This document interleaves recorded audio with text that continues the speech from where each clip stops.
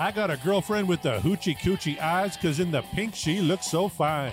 She got the Cracker Jacks, now all I want's the prize, honey. Welcome to Backtracks Aerosmith Revisited. My name is Corey Morissette, and I am joined, as always. Hello, ladies.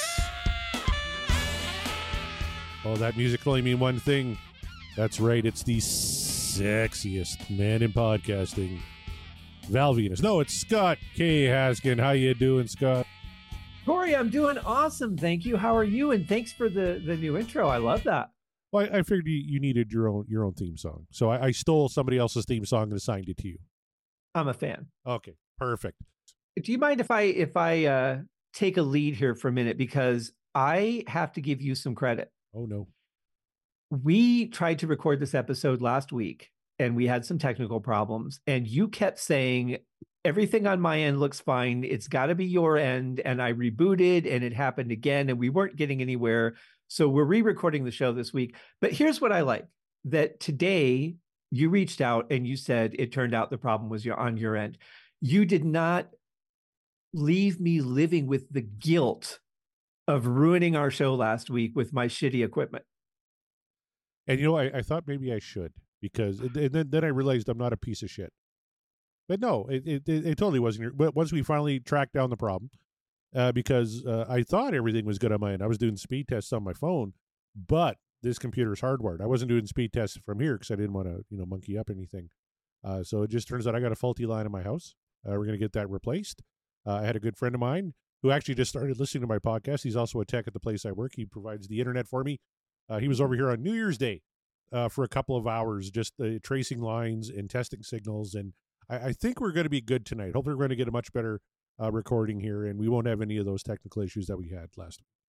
Well, I appreciate your friend. Was it like, all right, for every 5 feet of line I check, I have to take a shot? No. No, he just, because we had no internet or TV over Christmas. For 4 days, we were completely blacked out. And then starting actually with our show, and I thought because the TV was still working, nobody was complaining about the internet, my internet was still working. Oh, it must be on Scott's end. And so we stopped recording. And then I did a Van Halen show.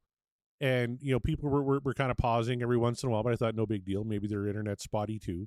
And then the patrons on our YouTube watch along were saying it's really laggy and it really kind of a shitty feed. I'm like, well, I never get a shitty feed. Like I have 1 gig up and 40 megs down for internet. Like I should never have any issues. So that definitely tipped me off that there was something on my end. And then the tech was here and he checked my modem and the stats were just stupid. Like these this shouldn't even be working at all. So we swapped out the modem again, checked some lines, and I got one faulty line we're going to replace. But all my signal's good everywhere else. So we're kind of limping through right now. Only about 400 megs up and 40 megs up, 400 megs down. Which is still pretty good. I remember dial-up internet where you had the phone line and it would go when you're trying to connect to the internet, and you would click to hit a picture of some boobs or something, and then you go get a coffee and then come back 5 minutes later and it's still just downloading. You see the lines going and all that. So you only got 4 hours a week or 4 hours a day or something on AOL dial up. Yep. And then when you're halfway done downloading that picture, somebody picks up the phone to make a phone call and kills your internet connection unless you had the separated phones lines, Mm-hmm. Oh, yeah. Kids today don't know how hard we had it. 1,200 baud modems and jumper pins. I hated jumper pins. Oh, remember Windows 3.1? Yeah, that was my first computer. Way back. Somewhere in the United States, I don't know where it is, there is an airport, one of those small commuter airports that still runs on Windows 3.1. You're kidding. Bless their hearts. How does it run? Nothing ran on Windows 3.1. I have no idea. I don't know exactly what they're running on Windows 3.1, but apparently the airport itself, that is their computer system. And it's now 2024. That's right. We're recording this in the year 2024. Like I said, we tried to do the show last week, so should we pull back the curtain fully and let the folks know we know what the song is this week because we rolled it last week? We did. We did, and it's a great song. I don't think it's amazing that I called my shot because we really get a 1 out of 6 chance on this show. It's not like the Van Halen show when you've got 150 songs on the wheel and somebody nails it. That's pretty impressive. True. But I did pick our song for this week. Would you like? Well, I mean, they can tell because they already read the episode description, I'm sure. But would you like to announce what our wonderful Aerosmith song is this week? I do that every week. I'd like you to announce what our wonderful. It's not an Aerosmith song. But it's another band that you enjoy, I think. It is. We are covering the Aerosmith version of the Beatles' Come Together from the Abbey Road album, but also a wonderful Beatles movie with the best acting in acting history. You said wonderful Beatles movie? First of all, the Beatles aren't in it. We should clarify that right now. That's true. The film Sgt. Pepper's Lonely Hearts Club Band, directed by Michael Schultz, based very loosely on the album Sgt. Pepper's Lonely Hearts Club Band by the band, the skiffle group from Liverpool called the Beatles, starring Peter Frampton, the Bee Gees, Donald Pleasance, Steve Martin, Alice Cooper, Earth, Wind and Fire, Billy Preston, George Burns, and Aerosmith, playing the evil rock band from the future. You know, if you gave me the ability to make a musical cannonball run and said, I want you to pick the best of the best out there, my first 2 picks would have been the Bee Gees and Donald Pleasance, because you just got to get those 2 together. What a random assortment of characters. I love the Wikipedia write-up because they call the group that Aerosmith portrays the Orwellian hard rock group. Contrast the wholesomeness and optimism of Sgt. Pepper's band. Oh, dear God. You know what that movie reminds me of? When Deep Purple came out with the House of Blue Light, and the record company was like, well, you know, you got to do videos. They're like, no, we don't. We're not actors, you know. And they were very disappointed with some of the like the Knock It at Your Back Door video from Perfect Strangers. Their whole video concept for Call of the Wild was the producers auditioning people off the streets to be in the video for Call of the Wild, and Deep Purple each being addressed saying no to doing the video, and then them appearing in the end saying, see, you didn't need us at all. So here you have a movie about the Beatles that they're not even in, which, yep. You know, I'm sure they were busy. Queen did that too for the song The Miracle. From the album The Miracle, they got a bunch of little kids to dress up as the band and perform the song. And Brian May said it's the best video we ever did because we're not in it. Smart. Freddie makes an appearance at one point and sings a little bit with the junior Freddie. But U2 did that too for the song Hold Me, Kiss Me, Kill Me, Thrill Me, whatever the fuck it was called. It was all animated. Bob was like, this is great. We got a video out there and I didn't have to do anything. Was that a cover of the 60s song? No, it wasn't. No, it's original. It was kind of a play on that because that's just Hold Me, Kiss Me or something, isn't it? This was Hold Me, Kiss Me, Thrill Me, yeah. Yeah, this was Hold Me, Kiss Me, Kill Me, Thrill Me, Kill Me. Kill Me was the last one because it was from the Batman soundtrack, Batman Forever. Oh, okay. I thought maybe that was from Married with Children, but yeah, I could see that working too. Yeah. All right, so we're talking Come Together. Scott, maybe give us your recollections on this track, Beatles or otherwise. Well, first, I'll remind you that this is a Corey pick, was on the dice, but I was very excited when you put it on the dice. This song, I don't know how far back my history goes with this song, but I've known it as long as I can remember. It had, as a child, I remember it felt a little creepy because it was not a standard song. It's got a weird pulse to it. You've got these shaker delays on it and delays on you know, some of the instruments that really make this song incredibly unique. But the key to this song and what as I started to hear when we were recording it before is really the patience of the vocals, and having Steven Tyler sing a song where you really need to be patient and back off is a really interesting contrast to the style that we've come to know. That's right. I'm trying to look up a little history on Come Together. And actually, you sent me a cool little clip that I'm hoping to play right now. And this is actually from Paul McCartney himself, talking about how Come Together came to be. John came in. He come on flat up, he got moving up so easy, he got Jimmy, what he want, holy, I'm saying, wait a minute. That's Chuck Berry's song. There's a Chuck Berry song, which is called You Can't Catch Me, which not only is like that. Hey, come on, come on. The opening line is, here come old flat top. Here come on, flat top. You Chuck Berry It song. actually is a Chuck Berry song. So I said, oh, man. I said, you know, look, it's a great song. I love it. I said, but we got to do something to get away from that. So I just suggested we slowed it down. So instead of we're going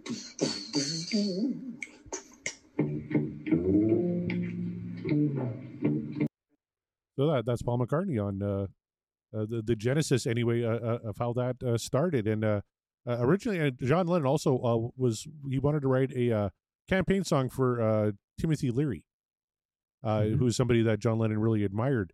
Leary was intending to run for the governor of California, and he asked Lennon to write him a song.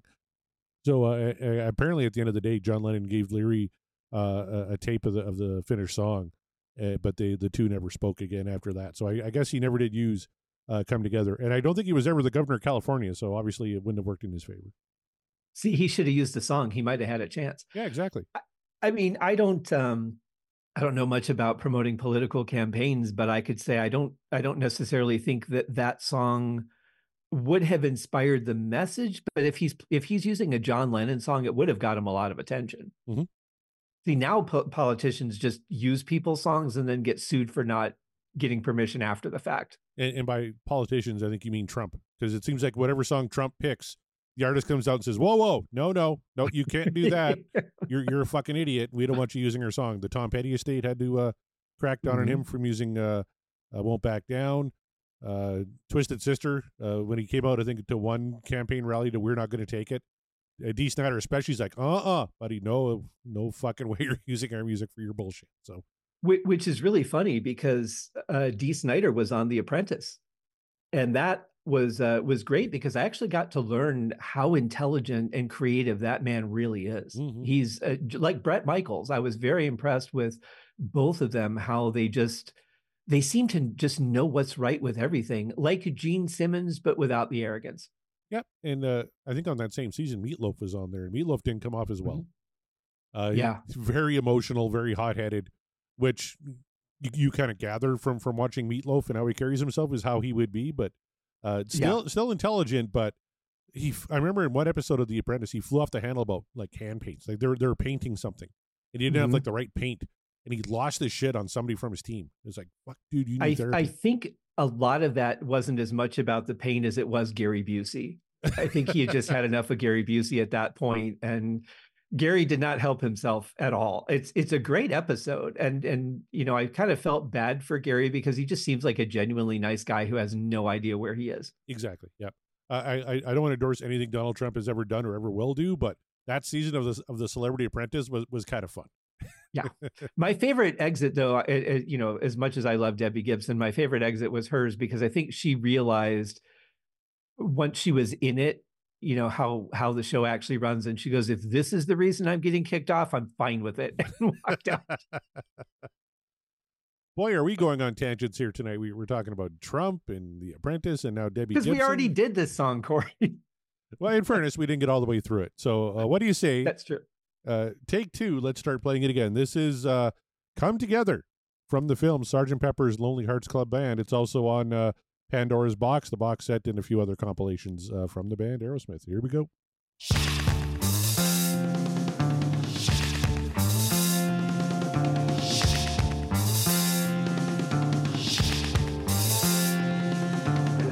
So let's talk about those drums right off the hop, because Ringo Starr takes a lot of shit, and I'll never understand why. But he's really a great drummer and a great like swing, fantastic drummer. But I love that pattern, right? You have the hat hits and then into the tom roll, and then really innovative and really cool, and it totally makes the song for me. Well, a lot of people don't seem to know. It's obviously, now with the internet and interviews coming out, I think there was a fairly recent interview that came out where Ringo was talking about how he's actually a left-handed drummer playing on a kit that's set up right-handed. So he can't do the typical high to low fill that we're used to doing very comfortably. So I always wondered how he developed his style, because especially if you listen to albums like Magical Mystery Tour, his fills are very interesting. And I've never heard another drummer play like that. And it's because of his kit setup. And that kind of forces him to be creative in ways that other drummers aren't. And that's where patterns like this come from, because it's comfortable for him to play. But it fits the song so well, and it sets such a great tone for the song. But I have to say, our drummer Joey Kramer's getting a really good tone out of his kit right here. Sounds fantastic. Yeah, absolutely. And I love what Steven's doing with the little, he's not scatting all over the whole thing. Like, he's keeping it very, very restrained, which he kind of does in this whole song, right? It's a very respectful cover, I find. And I think all the Aerosmith covers have been really respectful to the source material. They're a very good cover band. And I know Joe and Tom and those guys were actually in like an all covers band. That's how they kind of started together. And then Steven saw the covers band and thought, hey, these guys are pretty good. And he eventually co-opted them to be his band. Well, absolutely. The songs that we've covered so far, I have to say, they have been very respectful. And just listening to the quality of the sound here, they're not overplaying anything. They're not trying to be too loud. They're keeping the tempo. They're keeping the effects. They're doing a very respectful version. And I really like that, because if you're going to cover the Beatles, it's dangerous ground. You're going to get a lot of people with opinions of either you shouldn't be exactly like them. If you're going to cover it, do it your own way. And then there's the other people that are going to go, if you're going to do the Beatles, you be respectful and you do it the way they did it. There's not a lot of middle ground for Beatles covers. Yeah, come on, flat top, come grooving up solar. He got juju eyeball, he won't hold that roller. He got hair down to his knee. Got to be a joker, he just do what he please. All right. Lyrically, we have Here Come Old Flat Top, he come grooving up slowly. He got juju eyeballs. He won holy roller. He got hair down to his knee. Got to be a joker. He just do what he please. What does that mean, Scott? It means that somebody ingested a substance of some sort and just wrote a bunch of words down. You know what, though? The way that the lyrics flow, and it's almost like a slow scat in a way. This seems like something Steven Tyler could have written.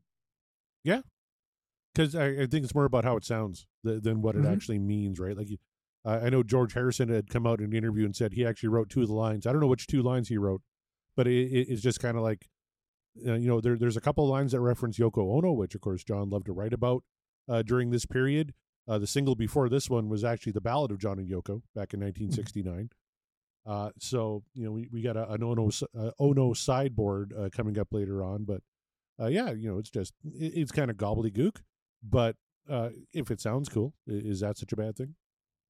No, not at all. But it has the kind of cadence that we would get sometimes from Steven when he's just, doing those rhymes that he does, especially when he's just kind of going off on his own.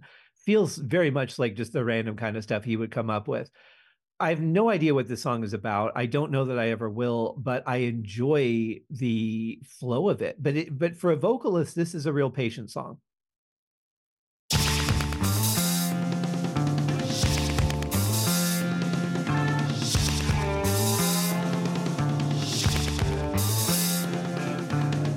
He wear no shoe shine, he got toe jam football, he got monkey finger, he shoot Coca-Cola, he say, I know you, you know me.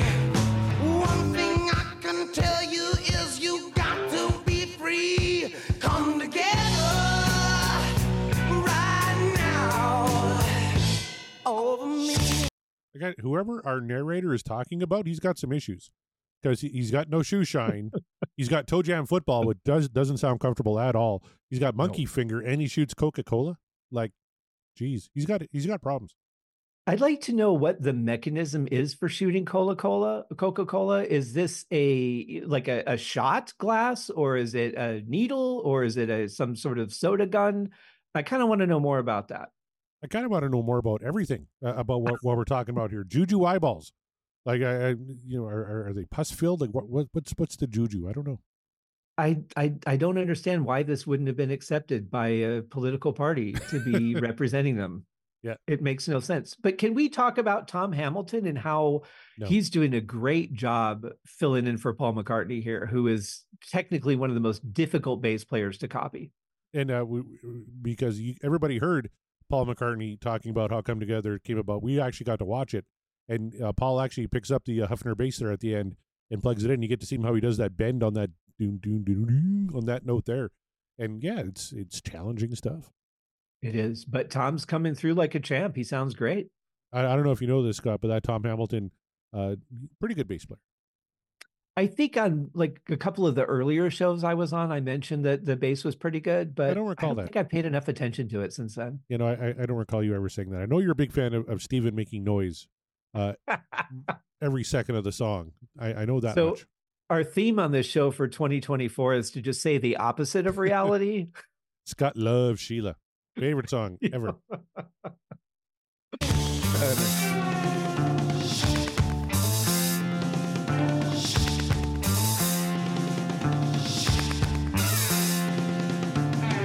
He back production, he got Walrus Gumbo, he got no sideball, he won't spinal cracker, he got feet down below his knee.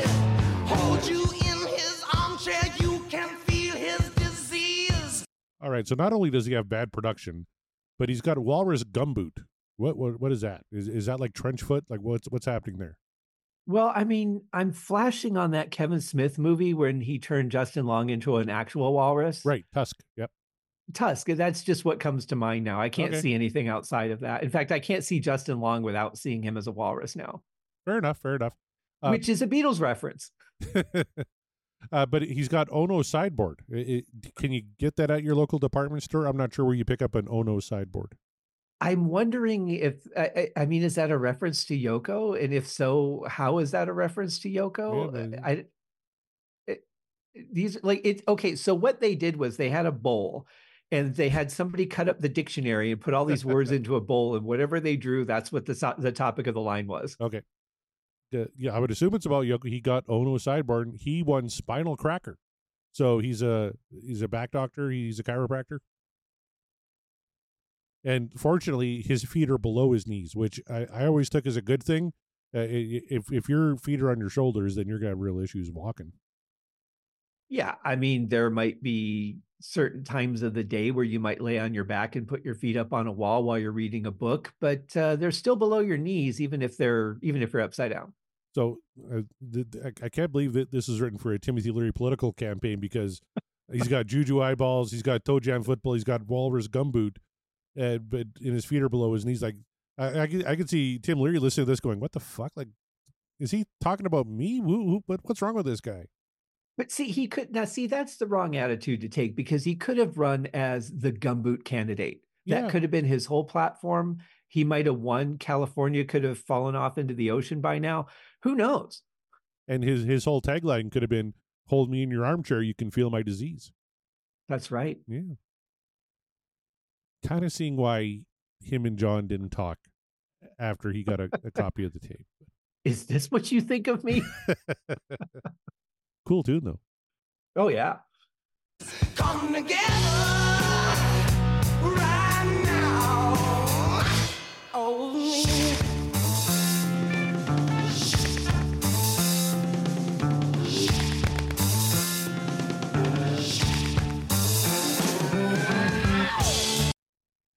Listen to how dry those drums are. We've never heard, and I can't think of a single song we've heard where the toms were that dry. They're really capturing that sound very, very well. Well, and when Ringo recorded this song, he put tea towels over his drums to kind of deaden the sound a little bit. We're not getting that here, though. Like he said, like they're very kind of poppy and lively, which is a little different than what Ringo did, but it still works. Mm-hmm.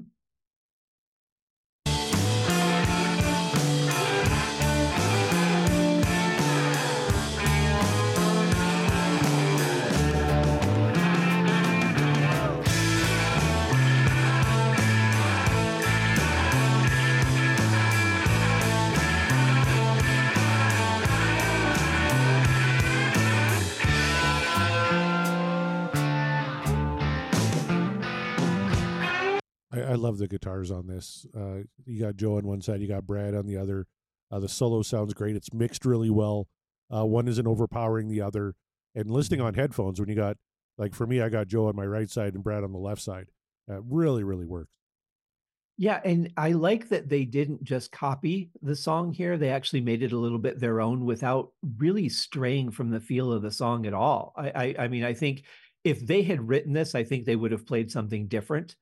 But being as they were doing a cover, they want to be respectful, but kind of put their own touch on it. I thought that was amazing. Yeah. He rode a coaster, he got early warning, he got muddy water, he won mojo filter, he said 1 and 1 is 3, got to be good looking cause he's so hard to see. All right, so he's got Roller Coaster, he got Early Warning, he got Muddy Water, he won Mojo Filter. He says 1 and 1 is 3, so at least he can add. Well, yeah, and I mean, that's something you would want as a politician, for people to know that you can do basic math. Yeah, and probably the most complimentary line in the song is also my favorite. Got to be good looking because he's so hard to see. Which is how I feel about you, right? Because like you're not, yeah. That's why we do an audio podcast instead of a video release. True enough. He's the John Cena podcasting. You just can't see him.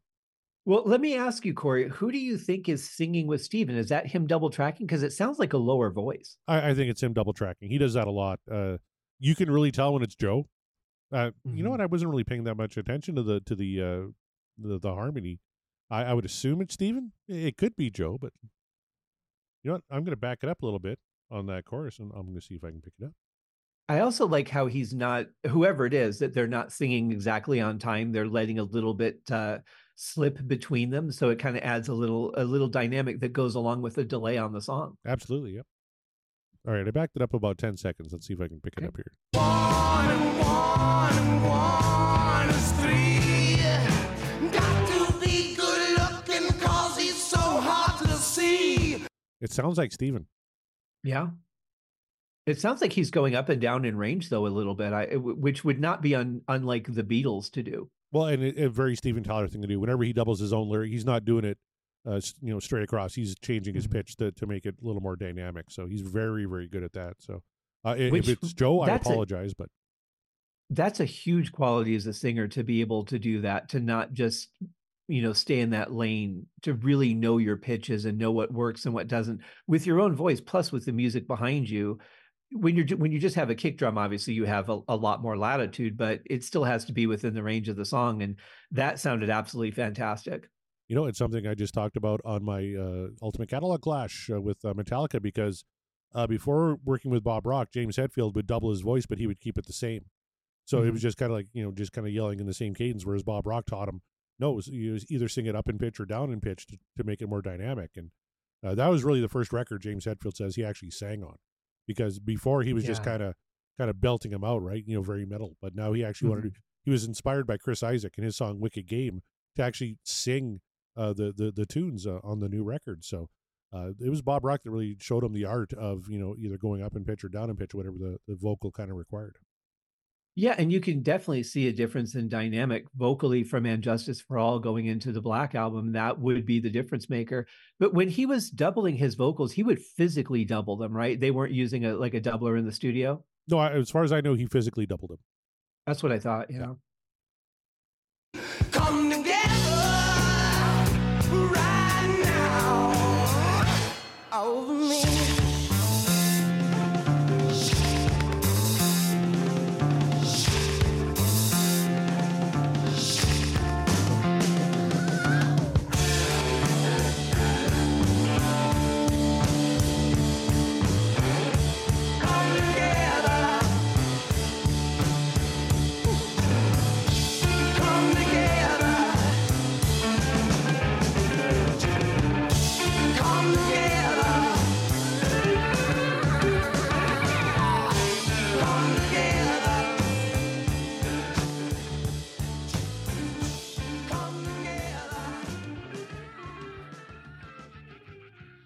Oh, the best growl is always in the fade out.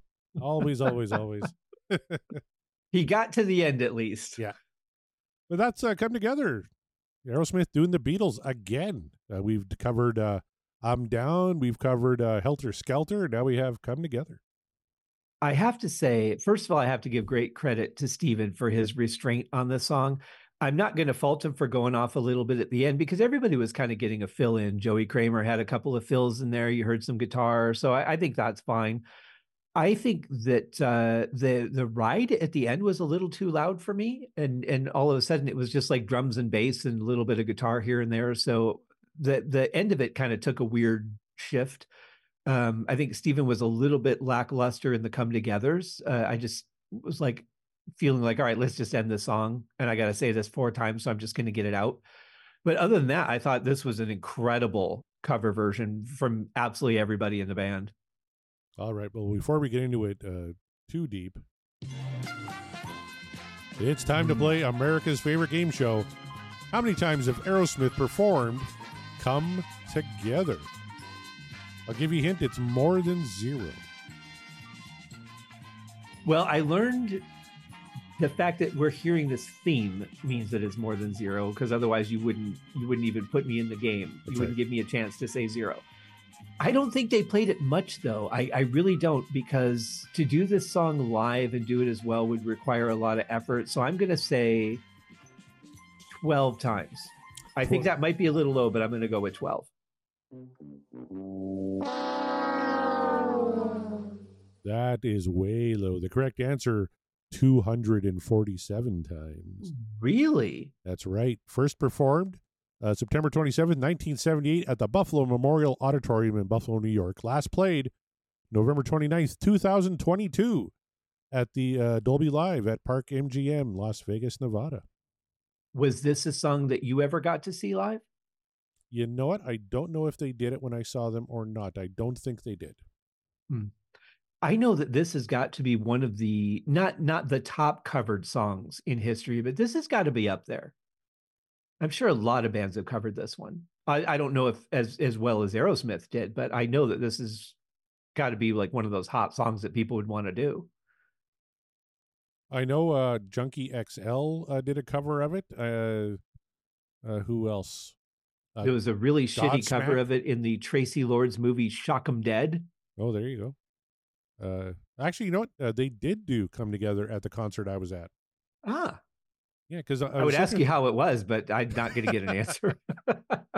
Every song was great on that show. They only did 17 of them, but yeah, I'm just looking at the set list here.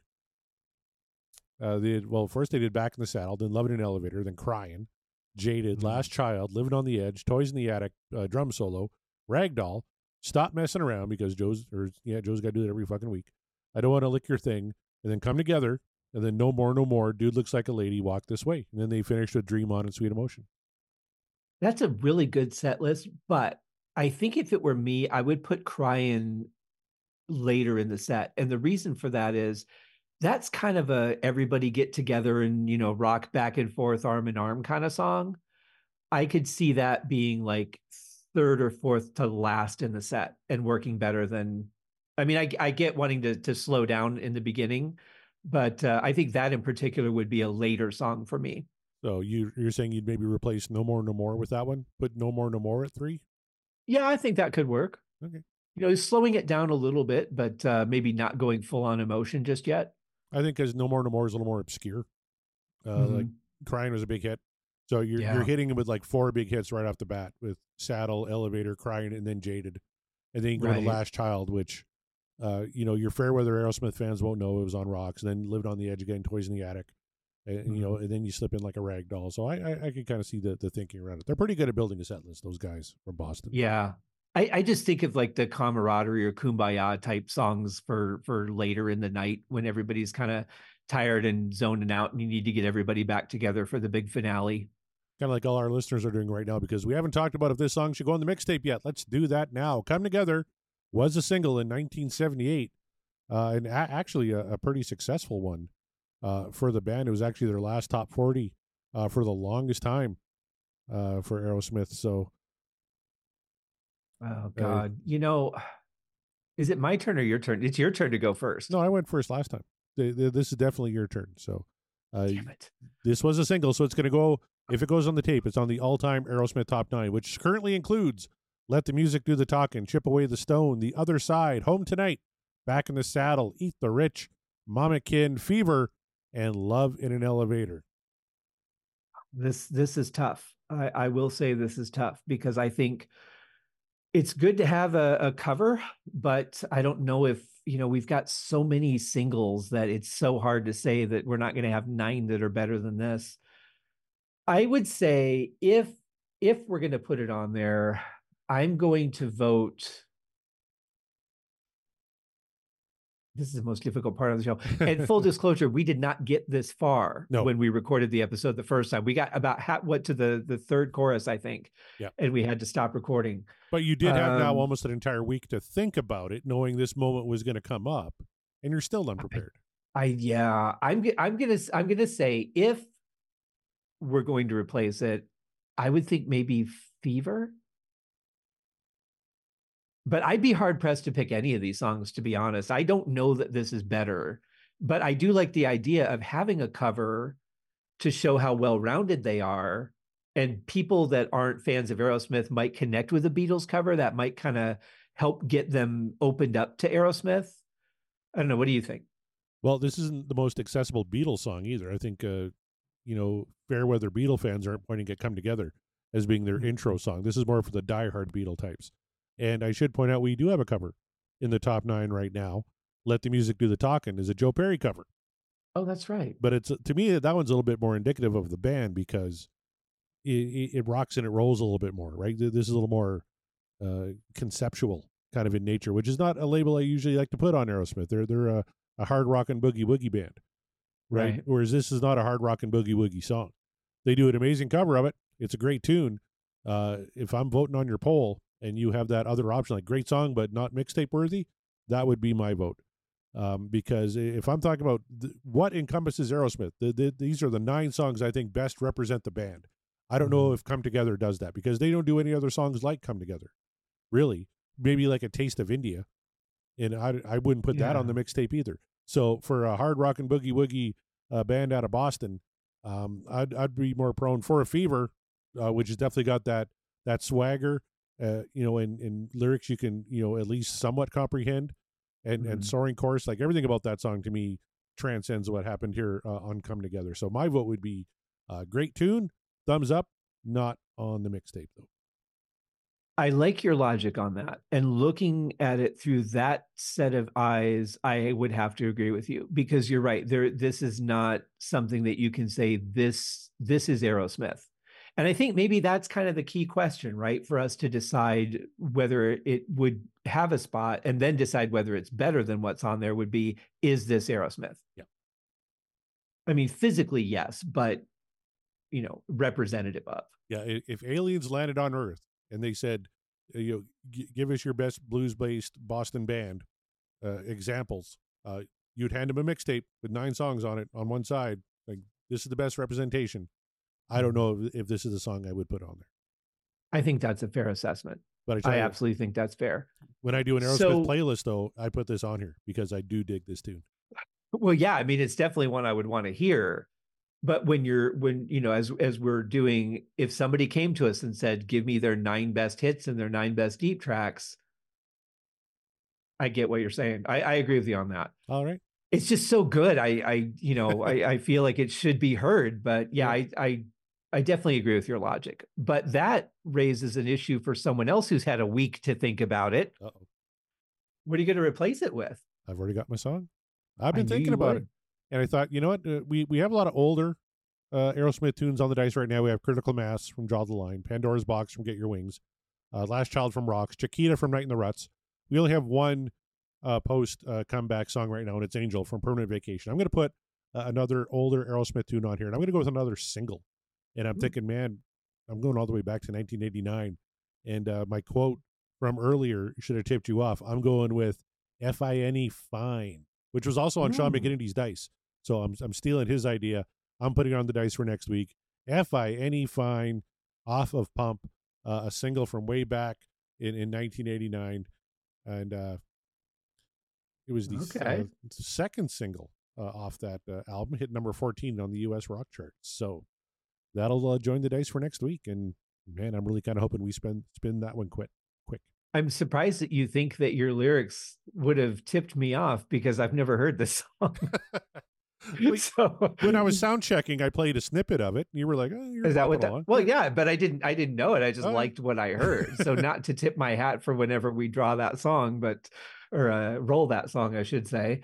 But no, I'm looking forward to it. I that's the one thing I've come to find about this band, because as you know, those that have been listening for a while know that I only really knew 2 Aerosmith albums really well, and then a handful of their hits. And I've been pleasantly surprised by a lot of these songs that really show me the talent and the versatility in this band. Even with songs that have had components I didn't like, there's things I've liked about them, which is really good, because if I get turned off, I'm usually just disconnecting, and that's that. But doing critical listens like this, you really get a different perspective. Fortunately, you're rarely turned off, as everyone knows. Do I have to play your theme music again? Well, how do you stay the sexiest man in podcast if you're turned off? Exactly. But speaking of diversity and all that, there's some good diversity in the Deep Dive Podcast Network ranks. Why don't you let the fine folks know what they could check out on the Deep Dive Podcasting Network? There absolutely is. And I'll start with the shows that are our friends outside, because I usually just start with the Deep Dive Podcast Network, but I'll do those. I'll switch it up a little bit, because when you're sexy, you can't just be the same all the time. We have some great friends. Of course, the flagship of all Deep Dive podcasts, Pot of Thunder.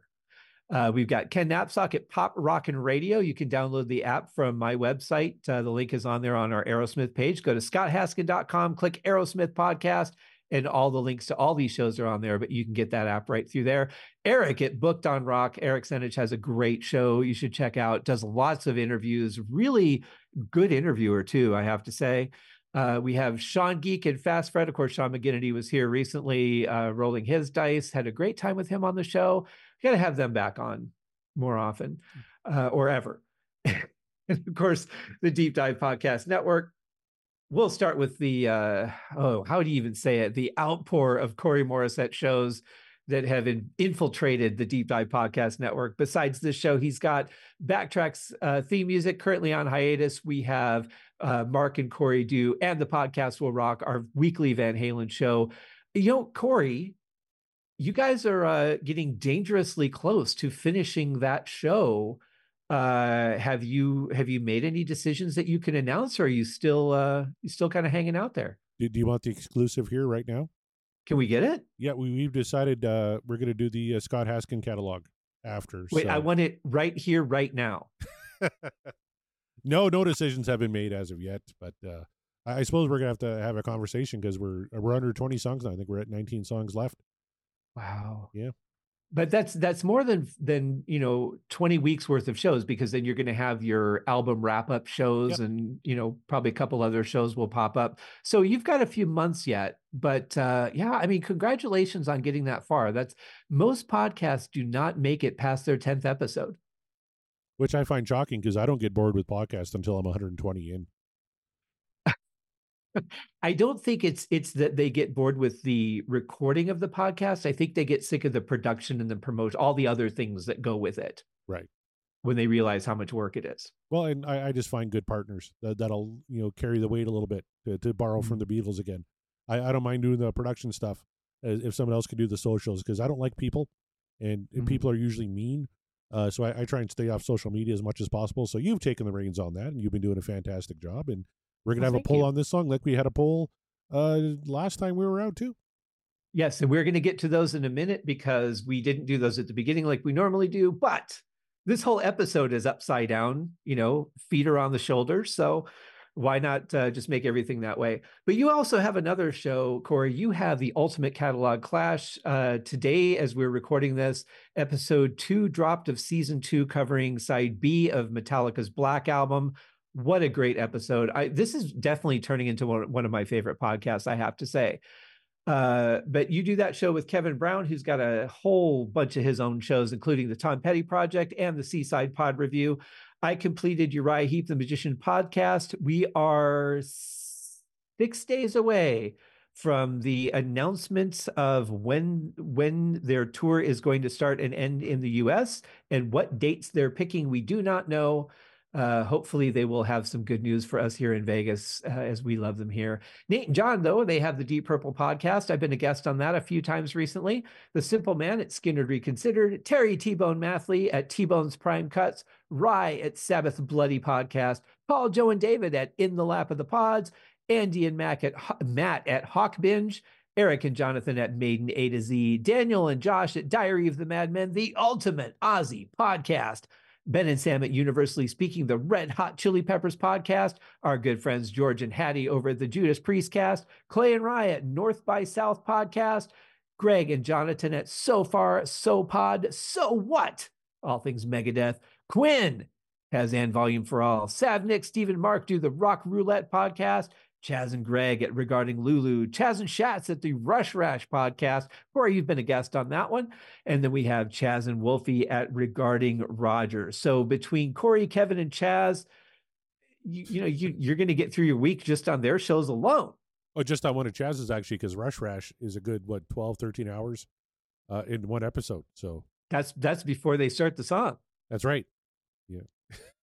It's a good show, though, and I haven't listened to Kevin Brown's episode yet. I'm a couple behind, but I'm looking forward to listening to him because he's always entertaining, and putting him and Chaz in a room together is like a humidifier and a dehumidifier, letting them fight it out. It is a lot of fun, actually, but don't mention Kevin Brown. He broke my heart tonight. I was trying to get him on the show, knowing we were re-recording the Come Together show, and he's a big Beatles fan, and he loves that song. And I thought, it'd be great to get him on, but no, he spurned us.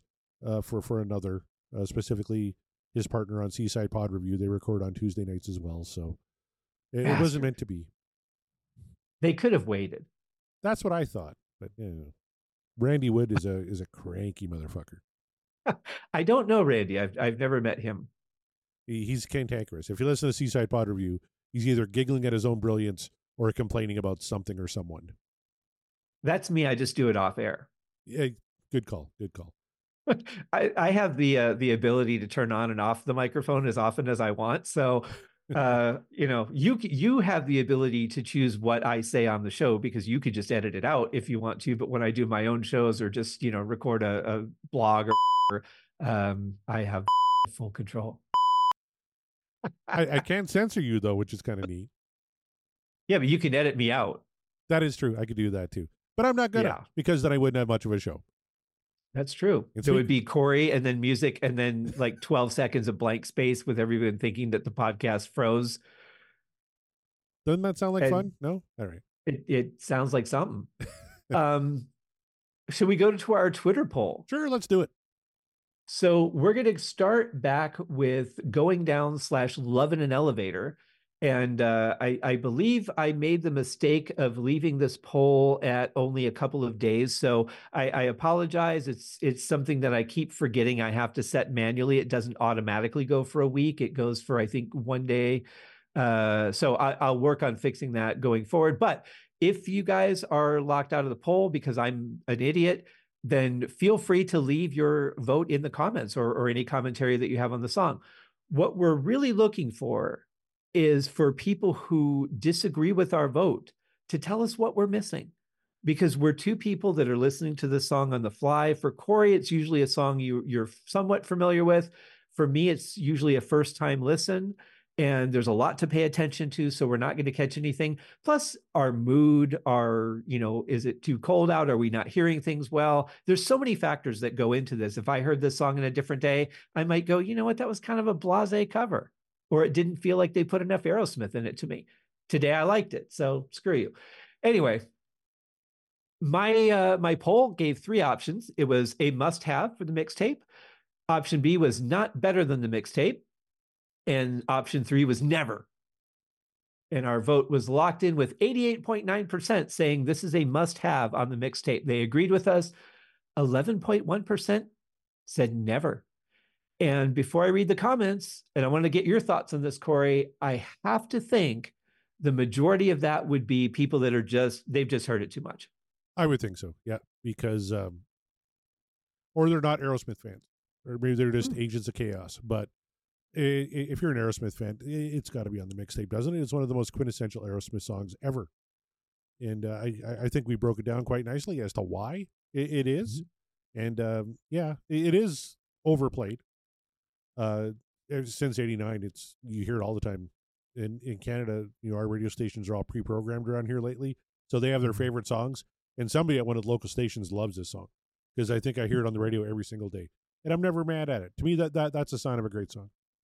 Oh, sure. And I remember when it first came out, you couldn't get away from the song. Like, it was just everywhere. But let's go to the comments. Michael Green, who I really like his signature because he has a Canadian flag, what I think might be, I don't know, what's blue on top and yellow on the bottom. Is that Ukraine? Could be. And then he has some bear paw prints. Oh, that's really cool, Michael. I don't know what that means, but that's awesome. So he said, I voted must have for now, but when I'm done, my mixtape, it won't be there. I still think Eat the Rich should never leave the tape. Magic Touch is still in my top 9. We all hear songs differently, and that's very true. Thinking that there are way better songs on the mixtape now, as well as future songs to come. And, we've still got a long ways to go. So I definitely agree with that. Tom Dust, he said he does not have bear paws in his signature, but he's still allowed to speak for some reason. He says, are we allowing it? He doesn't have bear paws. Come on. Well, I want to be an equal opportunity, All right. Although if you guys haven't listened to how Metallica can save you from a bear attack, and you want to know, just in case, listen to the Ultimate Catalog Clash episode 2. It actually was a cougar attack. Was it a cougar? But I think it could work for a bear. You think so? I do. Okay. Maybe a smaller bear. But Tom says, classically sassy Steven lyric and vocal delivery. 3 excellent solo sections, especially the Brad Joe back and forth section. That call and response is fantastic. I agree. Joey hitting hard with a monster drum sound, and of course, always Tom delivering the goods on the low end. Mixtape, please. So far, out of our 4 comments, neither one of these were in the 11%. Rob Mars, though, he says Elevator is undoubtedly a track that, if it were up to me, stays on the tape all the way through. I think he's tipped his hat that he did not vote this down. Great performance from the whole band and a killer live staple. I'll never tire of hearing, though I probably would have moved the other side, I probably would have moved other side before Edge. Oh, interesting. And, that's the other thing is we're not, we listen to the song when we listen to it. We've now distanced ourselves we're not in the moment of that song. Maybe what we should do is, if we're thinking about voting a song off, kind of doing a little refresher of it before we make that final decision. I don't mind that at all. Just, hitting pause in the proceedings and playing the song again and give it a listen. Yeah, that's a good idea. Yeah. So see, you've inspired us, Rob. Thank you. Yes. No worries that you don't have paw prints either. Joey Delight, which I love that name. He says, it's my favorite Aerosmith track. Everything from the production to the lyrics to the guitars to Steven, who is at the height of his powers, is just perfect. Elevator and Other Side are the reasons why Pump is my favorite Aerosmith album. I'm not mad at that. No, agree totally. It may be my favorite Aerosmith album too. I'm really digging this album, I have to say. For one I was not familiar with, I really am getting turned on to this one. Excellent. Yeah, it's really good. And I really feel bad that Aerosmith was one of those many bands where I'm like, I really, really love this. I don't know what else they did. And just kind of like, I'm one of those, like, I want the meal I order to be something that's going to make me happy. And I'm afraid to order anything else off the menu because I only have $20 in my pocket. I hear you. Yep. Makes sense. But I've learned through podcasting, and this is one of the beautiful things about doing this work, is that giving a lot of these things a chance has been amazing. And Corey and I are going to record a show tomorrow for my show, the Haskincast podcast, where we're digging into an album that I was not very familiar with. And we're going to see how I feel about that. Corey has not had a good history with me on this show when it comes to albums he picks, but we'll see how it goes. Well, there's no accounting for bad taste, and you're just going to have to live with that your taste is, let's say, questionable at best. So I'm not expecting you to like any of the tunes on the album we're going to be talking about tomorrow, but I'm still going to have fun chatting about it.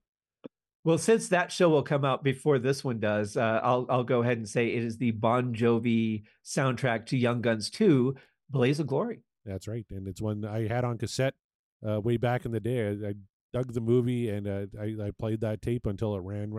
You could literally, it was a clear tape too back then. I'll never forget it. But you could play it so much you actually wore the track listing off the sides of the tape, and that's what happened to my copy of Blaze of Glory, the Young Guns 2 soundtrack. I actually wore the typeface off of the cassette. So was it the white typeface that made no sense on a clear cassette? I think it was. I can't remember 100%, but it may have been. I remember that typeface. So. And in contrast, my friends and I walked out of that movie about halfway through. So that doesn't speak to the music, though. No, or why. I don't even remember why we did, because I wasn't hating the movie. I think they just wanted to go, and I'm like, well, I drove, so I guess I have to go too.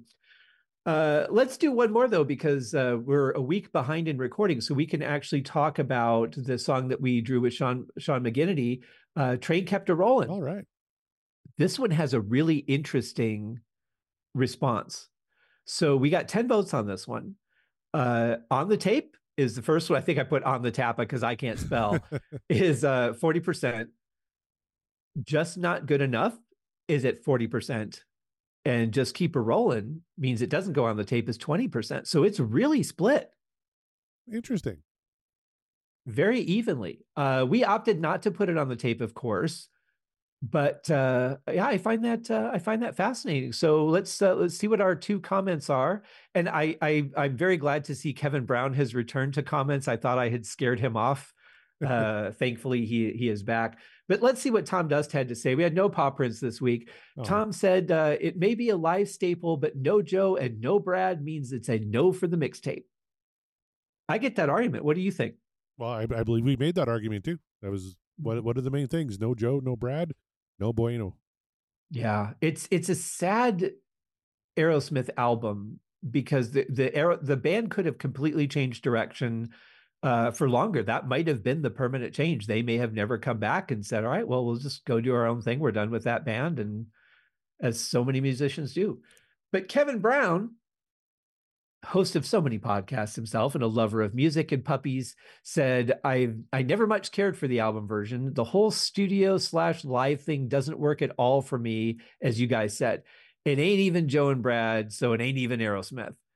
Wouldn't have made the mixtape for me. The dream is dusty. He's just mixing all sorts of podcasting voting parameters now. The dream is dusty. All right. Because I don't think he knows where he is anymore. Well, because The Dream Is Over is my Van Halen show, and another one, Bites the Dust, is his Queen show. So he's really crossing the streams all over the place here. And he doesn't even know about the Bon Jovi's album that we're about to review. So it could be the Dusty Trail. There you go. He might be like the Simpsons predicting the future here. I'm pretty sure he's a fan of it though. So we'll see. That was good stuff. If you're willing to anger me and Kevin, I don't know. If you want to create two enemies, my friend, you better watch out. Well, you guys already hate me because I love Snowbound from Genesis, so I don't think there's much more I could do to piss you off. We also hate you because you hate Tom Petty, and I just don't understand that whatsoever. I don't hate him. I'm just like, if I ever want to just fall asleep standing up, I could put on some Tom Petty. Oh, no. Bad taste. No accounting for it. Keep reading your tweets, little man. I'll just be sexy, and that's that. You know, that luster is starting to fade too. You better watch yourself. Oh, fuck. Well, that's all I got for Twitter. All right, then I guess we're done, man. We've been yakking a long time here tonight, so thank you all for persevering and coming to the end of the show. And now's a special treat. You're going to get to hear the outro. On behalf of my friend Scott Haskin, my name is Corey Morissette. Thank you very much for listening, and as always, let's give the final word to Steven Tyler.